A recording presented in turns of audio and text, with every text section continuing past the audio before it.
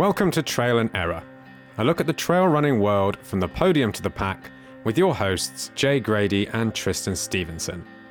We decided to start our own trail running podcast to talk to the people we find interesting in the trail and ultra running world, to find out their highs and lows, their momentous successes and their abject failures, and to perhaps give us all a little bit of inspiration to take on some adventures and challenges of our own.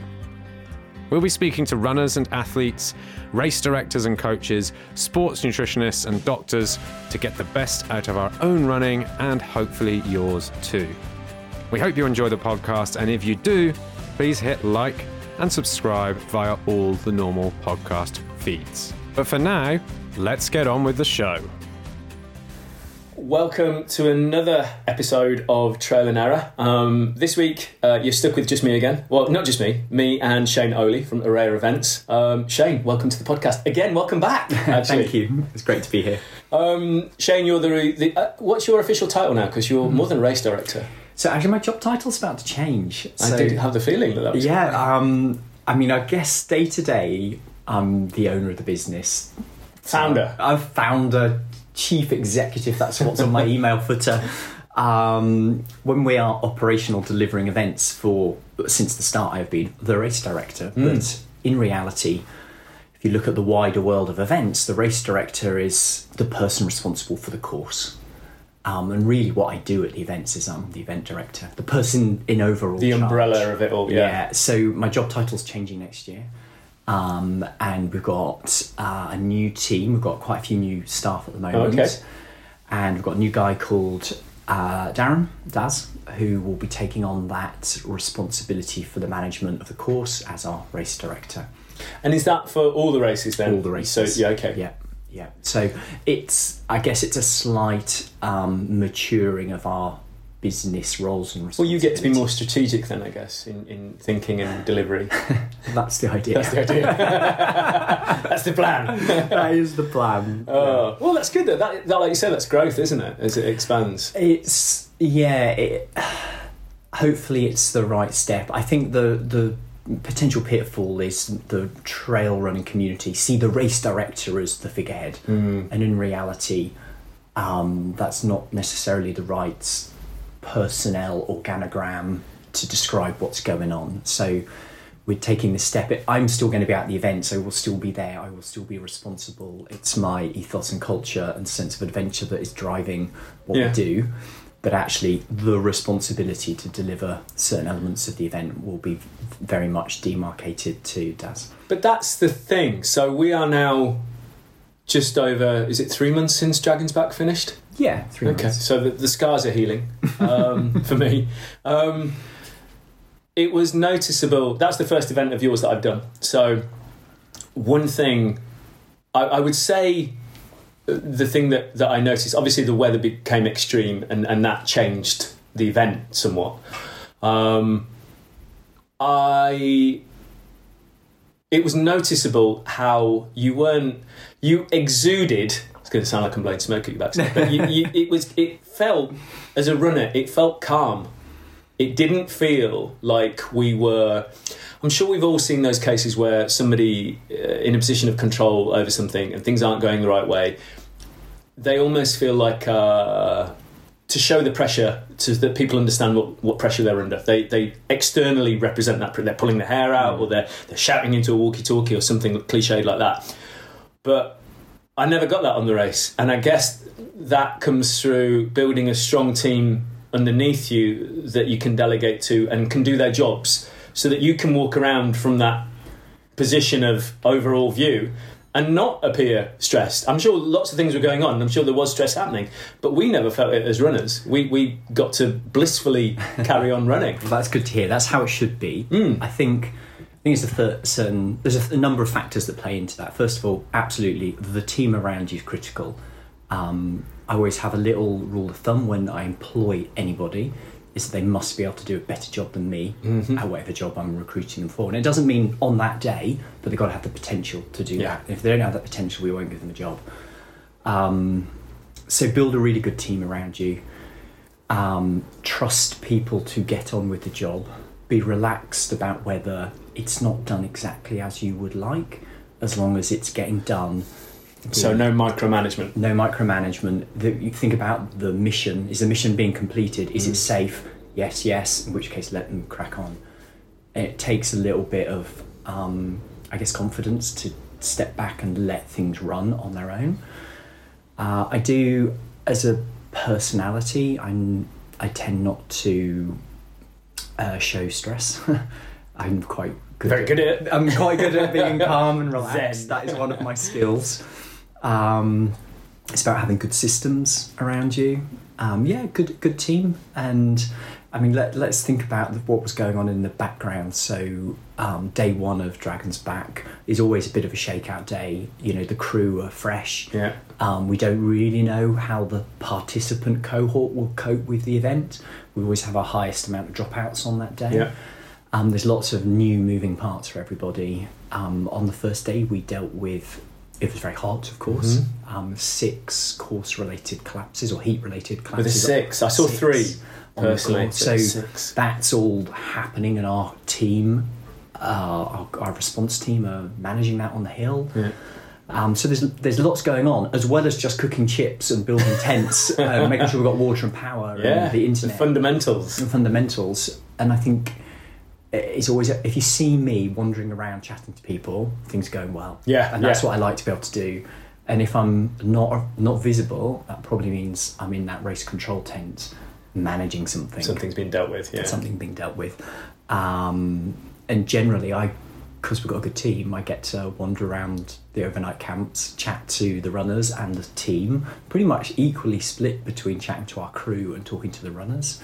And it's an absolute pleasure. It is one of my most favourite bits of doing. You look like you're enjoying it, you know, and that just, like I said, that exudes that kind of confidence and calm, and then it has that calming effect.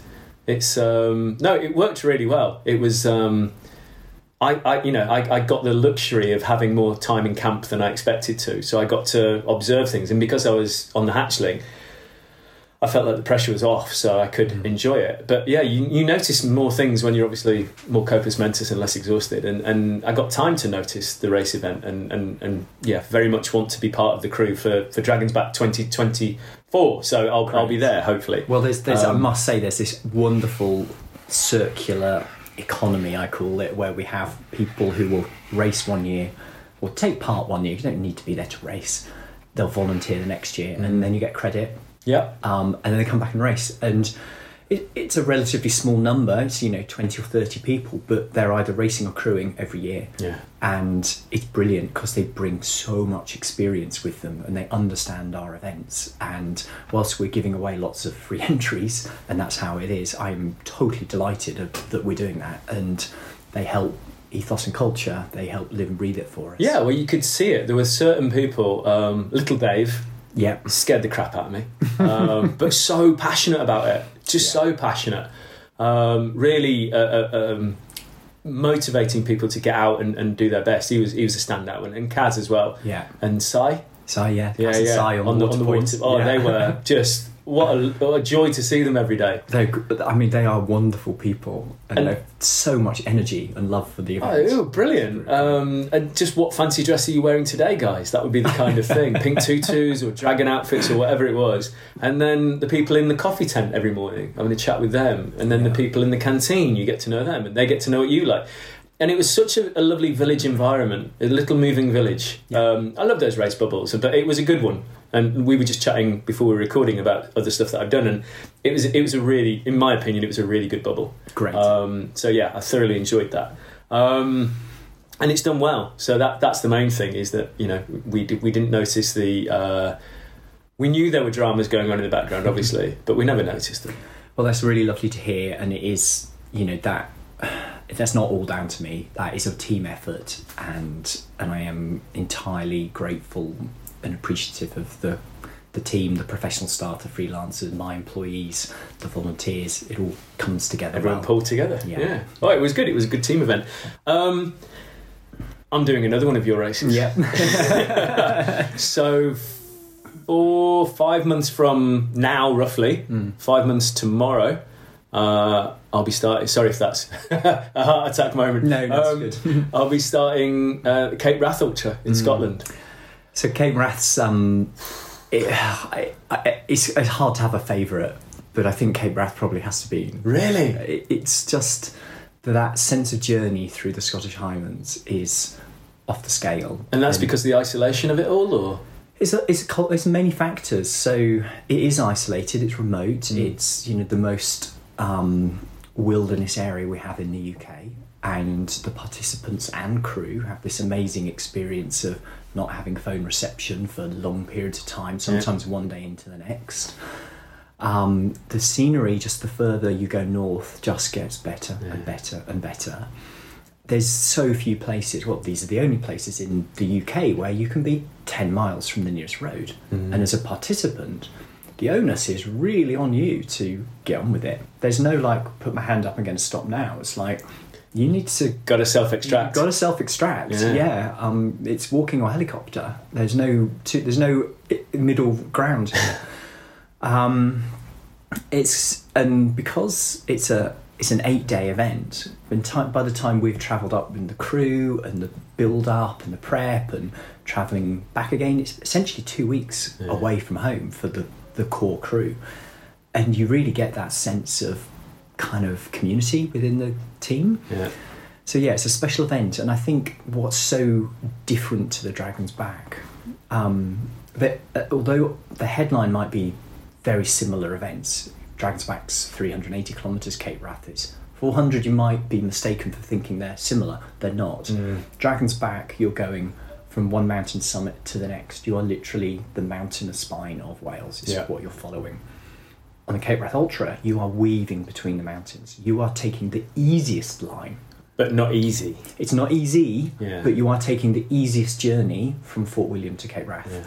And there's a aesthetic and beauty to just following the natural line through. Because it is a trail. Before it was a race, it is, independently of Cape Wrath Ultra, it's the Cape Wrath Trail. Yes, so the Cape Wrath Trail has been around for, decades. And it's quite a low-key, adventurous trail. It's actually a matrix of footpath choices. So you can go up this glen or that glen. And have they kind of evolved because of the weather conditions and high lines for avoiding flooding? No, I think that it's more to do with just the quality of the route. Right. I mean, you can sometimes, the differences in the options are huge. I mean, you end up days apart. Oh, wow. And then they come back together and they go different ways. So the Cape Wrath Trail, although there is a kind of a broadly accepted collective norm, route, but there's lots of options. And when I came up with the idea of creating a race there, the first thing I did was go and walk the standard version of the Cape Wrath Trail, and I had the most amazing 2 weeks walking with my wife Heather. We backpacked the route, and I always think backpacking is the way to recce something, because you go slowly, you get time to absorb and reflect. And I knew straight away that this could make an unbelievable event. And I also love the idea of solving the logistical challenges of delivering the event. That's what I kind of get excited. I like to go where other organisers would dare not to go. That's where we excel as a team. Sorry, I lost my thread there. So once I'd done that initial recce, what I then spent about a year doing is all those other different options. I would go and I'd run them.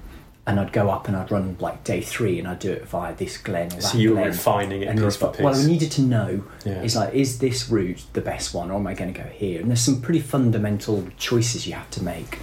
And that took quite a long time. But eventually we ended up with the route we got. And it is very close to the Cape Wrath Trail hiking route. But it's a fantastic way to experience Scotland. And I would advocate anybody doing it, and I don't care if they do the event or they go and backpack it independently, just go do the Cape Wrath Trail. Really awesome.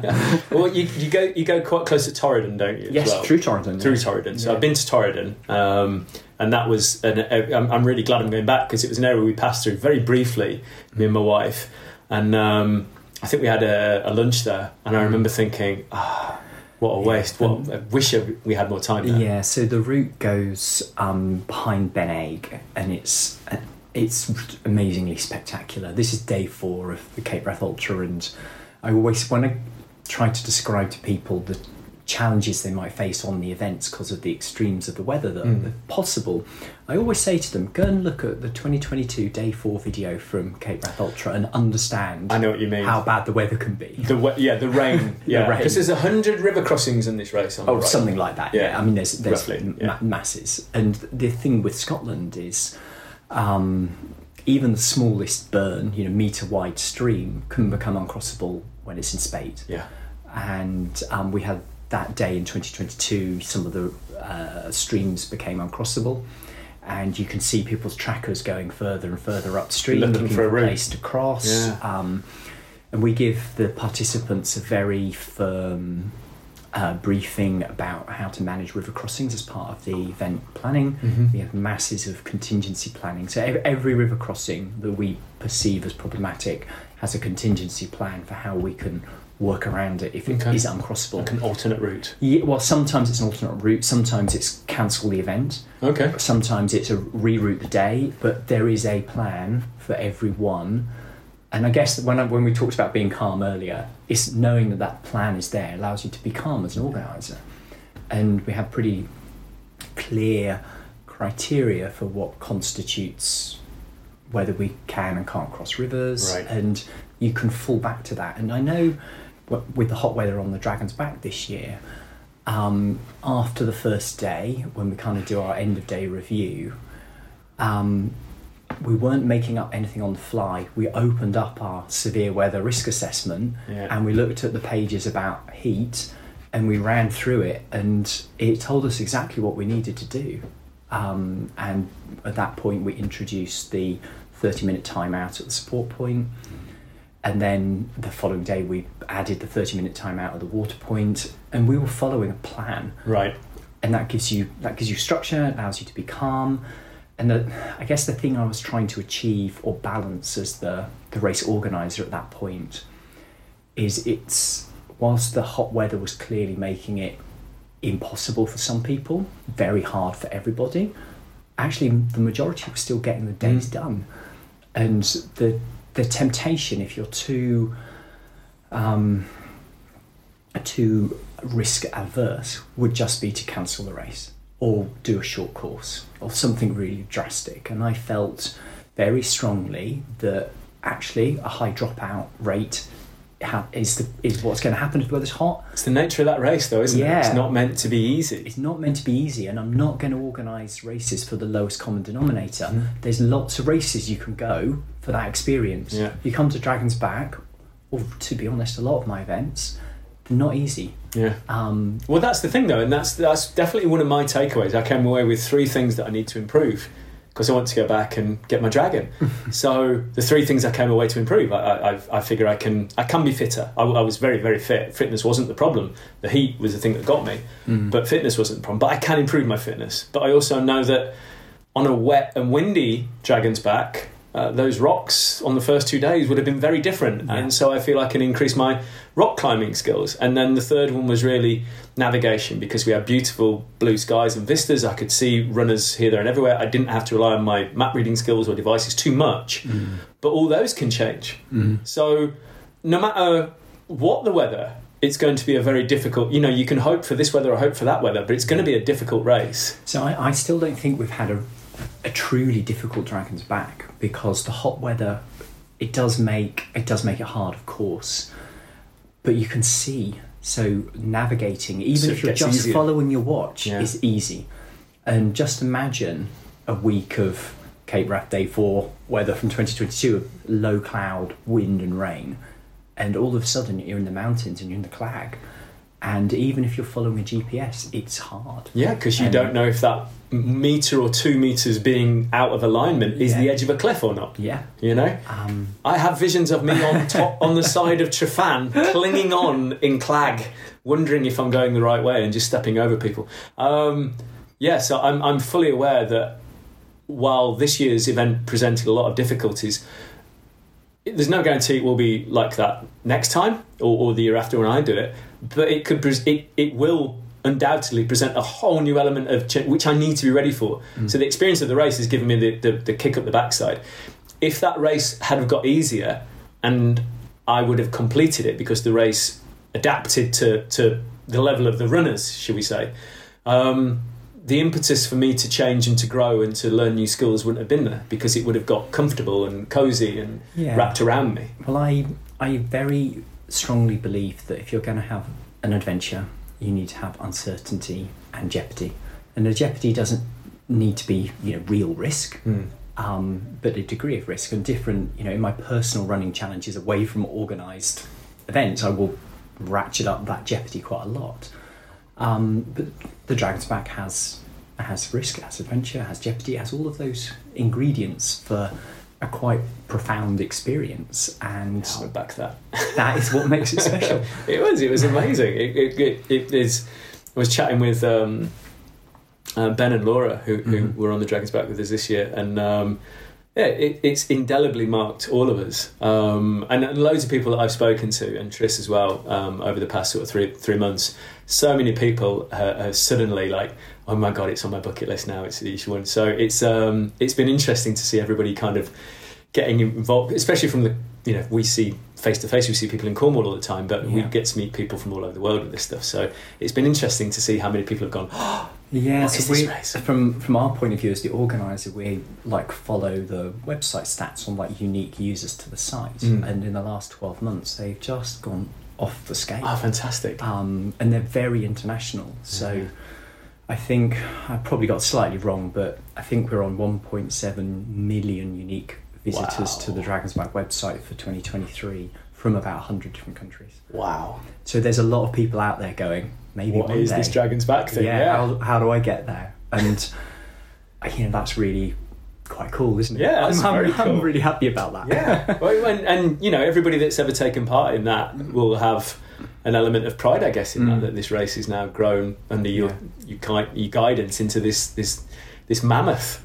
But it can only grow so far, can't it? Because of the logistics and everything. So it can certainly. So this year, 298 on the start line, I think, 300 people. It can certainly probably go to 500 without changing anything, and beyond that you'd need to make some important decisions about how your logistics work, and also ethos and culture and experience for participants. And I'll cross that bridge when I get to it, but we're a long way from that at the moment.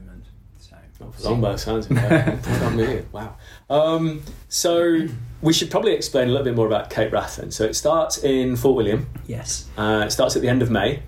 So obviously from every piece of footage I've seen on this, which is now, my number one hit on YouTube, Cape Wrath Ultra, midges are one thing that comes into this, so, the wee bitey things. Yes, so Scotland particularly, those summer months, is renowned for midges. We chose May because that's one of the least midgy months of the year. The good thing about midges is they are very susceptible to even the slightest breeze. Yeah, they're not known for strong headwinds, are they? I think I'm going to get the number wrong. There's about 4 or 5 miles an hour of wind, and they can't fly. Yeah. So even the most gentle breeze, and they disappear. And our experience over many years now is that maybe some mornings, some evenings, you might get midges for an hour or so, but when you have that lull in the weather, and then you don't see them for the rest of the day. day. And that is, they tend to just be morning and night creatures, don't they? Yeah. And they're gone. And you just have to have a midge net, not a mosquito net. A midge net, put some insect repellent on, they're not that bad. And actually, I would say 8 days out of 10 across all the many years of Cape Wrath Ultra with no midges. Okay. But when they are bad, you know about it. Oh, it's like a fog. It's a fog. You just need to come prepared for the worst case, and then be pleasantly surprised when it's not so bad. I'm very lucky. I don't tend to respond to midge bites too badly. You've just not had enough.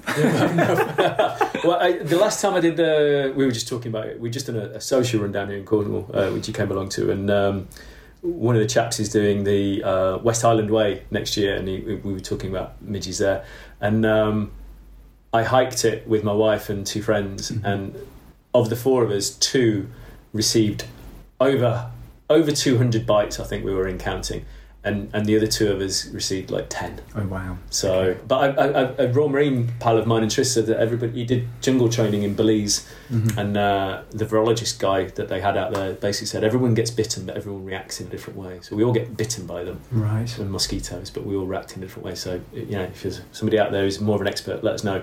But so the midges are inevitable in a way because of the terrain and the time of year and everything else, but they're not the big deal. So we start in Fort William. We catch a ferry across to do the start, 2 little landing craft type ferries. Yeah, journeys. so we ferry people across in kind of waves. Is it Kamsargyle the start? I'm testing my own knowledge now. should have done some revision. You're ahead of me. I'm not there yet. Yeah, so you go across Loch Linney from Fort William and you walk down the road for a couple hundred metres. This lovely village hall and people gather there, and then we start the race. And in many ways, day one is a prelude. It's 37 kilometres? It's something like that. Yeah, it's a low mileage day. It's a low mileage day. It's at very good tracks, and it's a bit of a easy start for everybody. Calm before the storm. But you get storm on day 2 because day 2 you go into Knoydart, and Knoydart is one of those wilderness areas of Scotland, and there is no warning. You come out of the day 1 camp, you go up this lovely glen on a great track. And the track slowly peters out, and eventually you end up in this incredibly remote terrain and area. The only access is by boat, and we have to hire a couple of boats for our safety team to work from. And they always do a number of boat extractions every year. Really? Yeah. And the terrain is just really rough, and people always underestimate the last 10k of the day. It's along the shores of Loch Horn to Kinlochhorn, and this amazing overnight camp. Kinlochhorn is at the end of the UK's longest dead-end single-track road. It's about 20 miles of single track to a dead end. And we're in this field by the beach there. It's a truly incredible spot. But the last 10k along the loch, you look on the map, and it looks like nothing. There's a trail marked on the ground, slight undulations, and then when you get there, you realise you're climbing and falling along the coast all the time.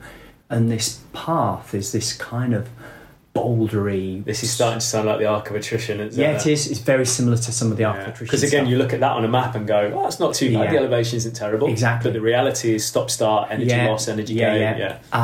So day 2 is a real shakeout for the team, for everybody, well, the participants. But you go into the heart of some amazing wilderness area. And the great thing about it, it's Munro's on the coast.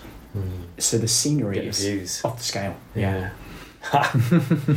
So that's day 2.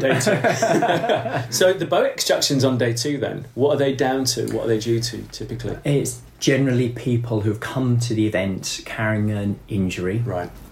Or they have fundamentally misunderstood the nature of the event and overestimated their abilities. Get a small number of people like that. Normally 1 or 2 every year. It's the nature of what happens. That's one of the reasons we have a professional response team. I feel we have a responsibility if we're sending people out into terrain like that you need to have some capability of mopping up when things don't go according to plan. So we have had some dramas there. We've had a few broken limbs over the years.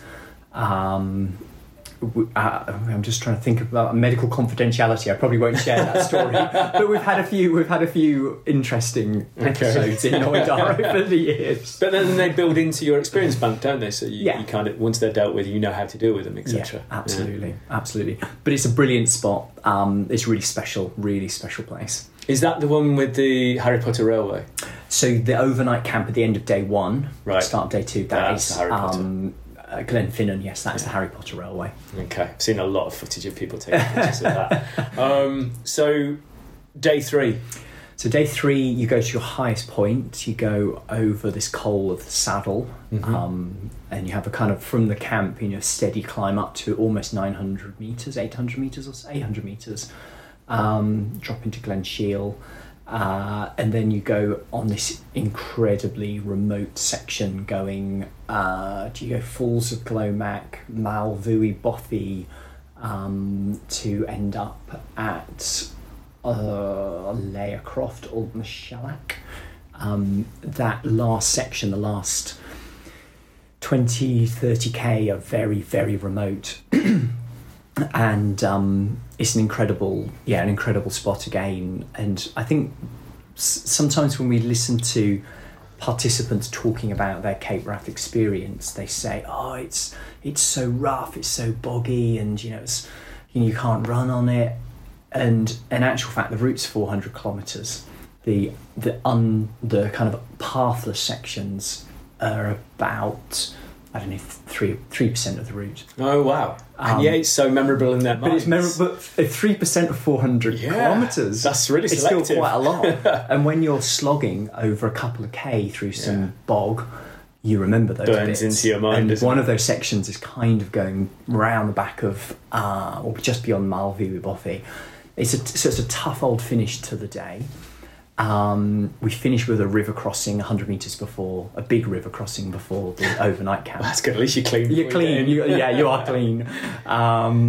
It's another, that's one of our, it's not the longest day, so it's 72 kilometres or something. I'm doing all of this from memory, just so I'm not looking at a map at the moment. It's a big day, but there's some very runnable sections in it. You just need to crack on. But these things they ebb and flow, don't they? You have sections where you can move well and the sections where you can't move as well. But it's all about the rough and the smooth, isn't it? Literally. Yeah. As long as you can remember some astonishing views and all that, as well as all the bad stuff, you balance it all out.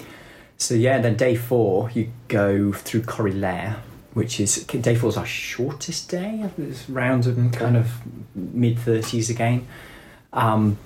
You go through Corrie-Lair, which is this stunningly beautiful glen, Torridon Car Park, and then round the back of Benet. And this section round the back of Benet, it just absolutely lulls you into this full sense of security. You start off on this brilliant path, like a really well-maintained, man-made path, and you quickly disappear up into the mountains. And then the path just peters out. And at first of all, it becomes, rocky, and then it just disappears. Nothing. And you've got a couple of kilometres over some very rough, bouldery terrain before you rejoin the next path. And this is actually the established Cape Wrath Trail as well. It's not something I've dreamt up to make it hard. This is the route. But everyone underestimates that. And although it's still a short day and most people get into camp earlier than normal, and everyone is like, oh wow, that was really hard. Short but memorable. Yeah, exactly. So day 5. So day 5 it's like a game of Mr. and Mrs. with your races. So day 5 we're going to Inverleil, and let me just remember the route. So you go through the fish field. So the fish field is Fisher Field. So this is the area north of Torridon, and it's incredibly beautiful. I mean, it's just jaw-droppingly This beautiful. Is the granite. Is this the day we run up through the granite kind of canyons of it all? It's very grey and kind of very monumental. There's some areas that could fit that description. Yeah. It's just this. You just have these amazing open vistas, these very flat, wide glens, and then these Munros that just as individual monoliths tower out of the ground. Yeah. They're kind of something like you would see in Lord of the Rings. This is the visuals that I have in my mind from some of the films I've watched. It's right, and that is exactly what it's like. Again, very, very remote area. You go kind of near Anchelac, near very famous Bothy, Chenaval, and eventually kind of, it's not a support point, but our man checkpoint on the road, over another little hill and drop into Inverleil. It's another good day, another hard day. Great. And then from there, I mean, I remember watching I can't remember his name, but I need to. Film My Trail Run, the Irish chap. Stephen? No, that's the other one. Film My Run. So we are going to interview him in the build up to the race. But he did a wonderful film on Film My Trail Run on YouTube. And on day 5, it was the day I remember wriggling in my seat when I'm watching this, going, oh, okay, I need to, this is looking a bit more serious than I envisaged, so I really need to start to absorb this information. The visuals on that day were the ones that looked so brutal that I kind of went, yeah, you're out in the wilds here. You are, there's not much around, you are on your own, don't fuck up, basically is what I was thinking. Yeah, I mean, we always have a plan for how to deal with those moments, and go back to the response team. So we go all the way back to the beginning of the business. I was very aware that we're putting participants in some pretty wild and remote places. I have a background as a mountain rescue team volunteer. I know the pressure you can put onto a local rescue team if you're reliant on them to do all of your mopping up, and sadly that is how most events work. Although granted, very few events are able to operate at the scale we are able to operate now in terms of being able to run a professional team. But we always think about what happens if someone has an accident here, and we have a huge amount of contingency planning. I think there's only 2 estates on the entire Cape Wrath Trail that haven't granted us 4x4 access into the estates. Okay. There's I think it's 2 that don't want us in. That's their prerogative.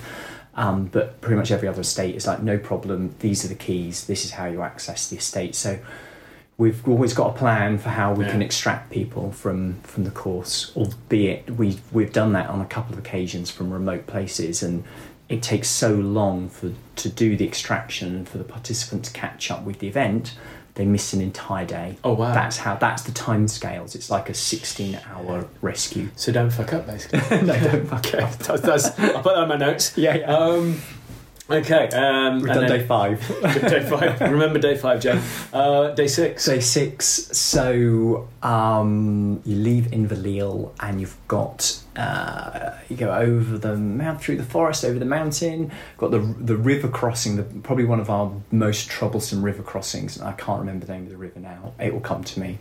But essentially, you're heading to the salmon fishing river, around Benmore Asant, and into... I can't remember. I can see you visualising. I'm literally visualising it, so I can visualise it. I need more coffee. The river crossing is interesting. So this is about 10k into the course, and when Heather and I were doing our recce, we got to this river crossing at Thanks for the Coffee. We are literally having more coffee. This is a very Christmassy festive episode.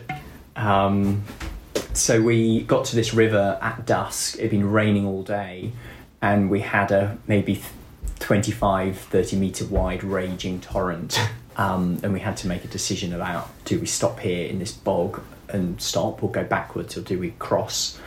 We decided to cross, and Heather has still never forgiven me for that decision to cross that river. I don't know, it sounds better than a bog. Well, it was pretty wild. Yeah. It was pretty wild. So once you cross the river, you pick up this great track. You go past the schoolhouse bothy. You've got this very, very long vehicle track that is quick. You cover a lot of ground quickly.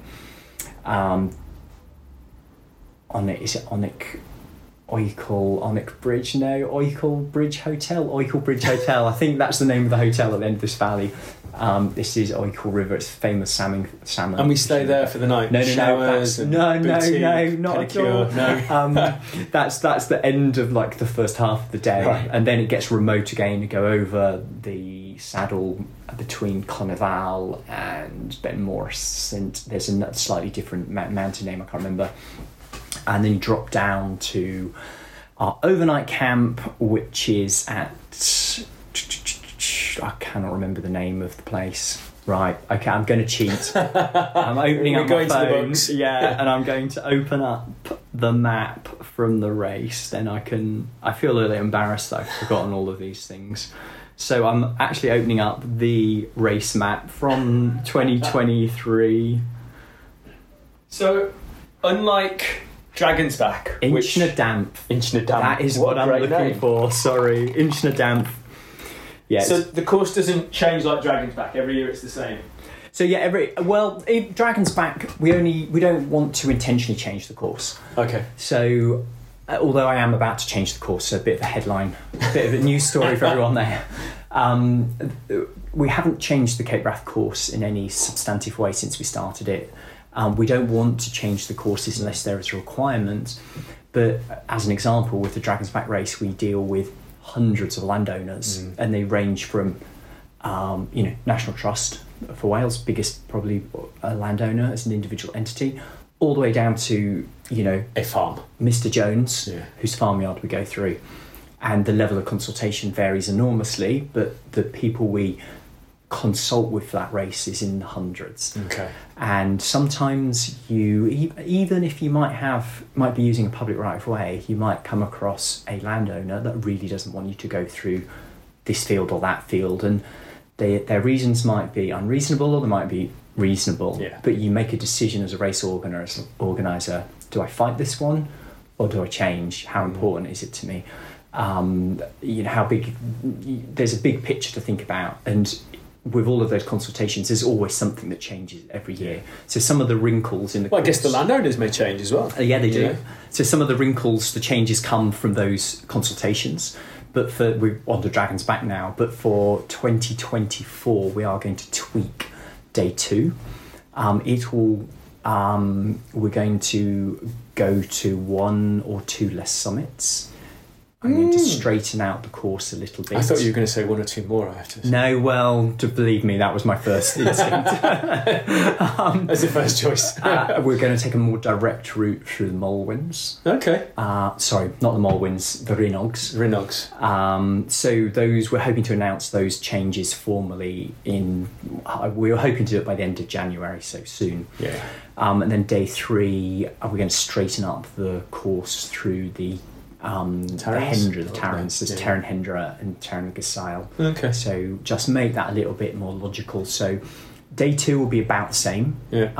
Because although we go to less summits, the terrain is probably more challenging. Mm-hmm. Day 3 will be easier slightly. Oh, okay. And I think it just makes the route a little bit more logical. And it's, the race is so hard. We don't need to add in difficulty to it. Pointless hills. Yeah. Okay. Sorry, I deflected you there. Yeah, so where we were So day we're on 7. day 7. So day 7's actually my favourite day of Cape Wrath. Because it gets the feeling that it's kind of... No, I won't spoil it, actually. Day 7 and day 8 are very, very different, aren't they? They are very, very different. So day 7 is, in some respects, your last wilderness day. It's kind of what I was going to say. It's the last chance to really fuck things up, I guess. Yes, yeah. I mean, you would struggle not to finish if you've got... It does happen, but if you've got days 1 to 7 done, you'd get day 8 done, however hard it has to it be was. very, very bad not to. Yeah, so you have this amazing landscape that you go north of Inchnadamth, and you're kind of weaving through this rocky, again, Lord of the Rings-esque landscape, and you drop down to Glencool, Bothy, over another hill, Glendu, Bothy, and these are the end of these big sea locks, and you've got, again, Munro's, 1,000-metre hills, but you're down at sea level, and you're kind of weaving through this terrain. And it's it's just absolutely breathtaking. And essentially, you're weaving through this remote terrain, and you're heading to Kinloch Burvey. Kinloch Burvey is a small town, and we have a campsite on the school playing field.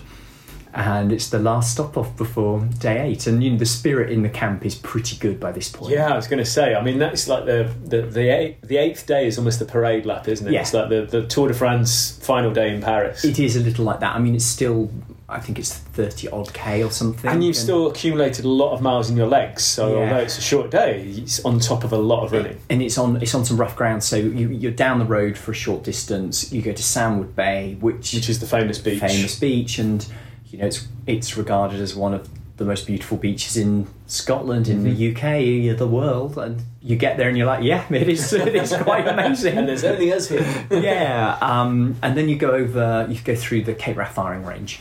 And we're back to some very rough terrain. So the last 10K or so, it's like, really? They made me do this? And then you get to Cape Wrath. And then, so we'll go back to the original event concept here. You're 18 kilometres from the mainland when you're at Cape Wrath Lighthouse. Oh, okay. So people So Of course, yeah. it's connected. It's a peninsula, but yeah. with no road access. Yeah. And my original version of Cape Wrath would be Cape Wrath as your final checkpoint, and then make everybody run back to the mainland. But on reflection, we decided that was just enough. The race has to finish at the lighthouse, and actually we need to solve the logistic problem Of how they get back getting from everybody there. off. So there's this 18 kilometre track, which there's a minibus service that is run, and Shuttles, shuttle people. The locals ferry minibuses across on barges across this inlet, and it says something like, it's an hour and a half to do 18k in the minibus, and you're like, really? That can't be right. And it's single track, very few passing places. Yeah. But this track is so dilapidated, it's just potholes. After and pothole, minibuses have to crawl along at like 5 miles an hour, and it does take the hour and a half to do 18k. And because there's so few passing places, we need to get extra minibuses across on the barges the day before, and get them all to Cape Wrath pre-positioned, so that we can then get people moving. And there's a real tight system. It's like running schedule. a railway. It is a bit like that. And as the race organiser, all of these logistics are happening, 2 days in front of your day. So I'll be on day 6 talking to you about this, but my mind's on day 8 and sorting out those, well, not sorting, but finalising finalising those logistics. Oh, well, I fully intend to finish Cape Wrath. I remember talking to 2 Dutch guys at Penny Pass, which is where I finished my Dragon's Back, and they'd done Cape Wrath, and they said, if you got this far today, you can do Cape Wrath. And I remember somewhere in the back of my mind going, oh, Cape Wrath sounds easier. But then Cape Wrath in my mind became somehow corrupted to easy. And then I started researching it more and went, oh no, it's easier, but it's not easy. And I think it was that shot on day 5 that really drove it home. It was just the visuals of that particular film. Day 1, 2, 3, 4 were beautiful, but not presented in a way that made me sit up in my seat and go, holy crap. Yeah, this is actually some serious terrain we're going through here. It is serious, and I think that's exactly the right way. It is easier, I think, than the majority of people think, than Dragon's Back, but it is not easy. It's a 400-kilometre race. They're not easy. No, it's just it's grades, isn't it? Yeah. So we have 5 months. So I'm firmly in the middle of my training plan at the moment. How is the training going? What was good, actually. I found that when I was getting ready for Dragon's Back, I found that I was hitting a volume level that I was at the high end of mileage for me, but very comfortable with it. And so my plan is to hit my mileage levels earlier this year and to sustain them for slightly longer in preparation for Cape Wrath. So it's all going well. It's kind of, Christmas is that blip, isn't it, where things become harder to get out there, and I'm being pragmatic about it this year because I still do have 5 months to go, and so I'm enjoying Christmas a little bit more because I'm normally doing the Arc in some guys. Well, it's good that you mentioned the Arc because that is an event that is on my radar for a while. It sounds fantastic, and I've got some friends who took part this year and they did rave about it. Oh, it's a wonderful race. So it's firmly on my radar, and being from Cornwall originally, I think it would be amazed you haven't done it. I know. Well, I'm pretty confident I have actually run the entire route at times. In bits, and I know how good and hard it would be, and I would definitely like to take part. So got that on my little mental tick list now. 2025 maybe. It's so strange because we've covered it on the podcast a lot, and obviously Triss has podiumed twice. It's got so much. It's one of those lives in a day kind of races. As so much happens in such a short period of time. It's a day and a half maximum. Yeah. But it's such a varied course. There's so many different elements to it, which some people will love, some people will hate, some people will excel, some people will struggle. But it's just got it's got enough variety to still be interesting, and it's still, like you said, it's in its own, that section of the coast path, because it is just the coast path. That section of the coast path is joyous to run anyway. Yeah. Whether you're in the race or not, it's just something that we want to go out and do. Yeah. So the fact that it becomes a collective adventure where you all go out and do it, and this, where it's such a part of the local community. I love the Arc. Well, I'm hoping to be able to take part at some point. And I guess I would say for people who've not done the race or who are not from Cornwall, is that Cornish coastal footpath. It can be brutal. Oh God, yeah. And it's up, down, up, down, up, down, and it's rough like a mountain path. It's not, I don't know, like a Dorset nice wide footpath. No, there's potential death in a few places. Yeah, there would be. It's and some of the ones that you go through in the race at night, and you can hear the sea. And then when you're local and you go through it in the daytime, you're quite glad it's dark when you go through on the race, because you don't want to see what's down there. There's some real gotchas on that course. But yeah, it's very different. And people from the Fells and your neck of the woods, where you are now, they've come down, and there's Kim Collison and Mark Derbyshire, Ellis Bland, Gavin Dale. They've all come down and done really well. Yeah, well, they're all very strong runners. They're used to the mountains and very transferable. That's the thing. Mark Derbyshire famously fell over on a sleeping policeman in Courmayeur on a UTMB one year, after just coming off a really tough mountain section. And it's one of those things on the Arc where you can't afford to switch off even on the easy stuff. It'll still get you. Never ending. Shane, we have unfortunately run out of time again. I could do this all day. It's been a pleasure. We've done this in person, which is lovely. Yeah, it's great. You're in Cornwall, so we found the time.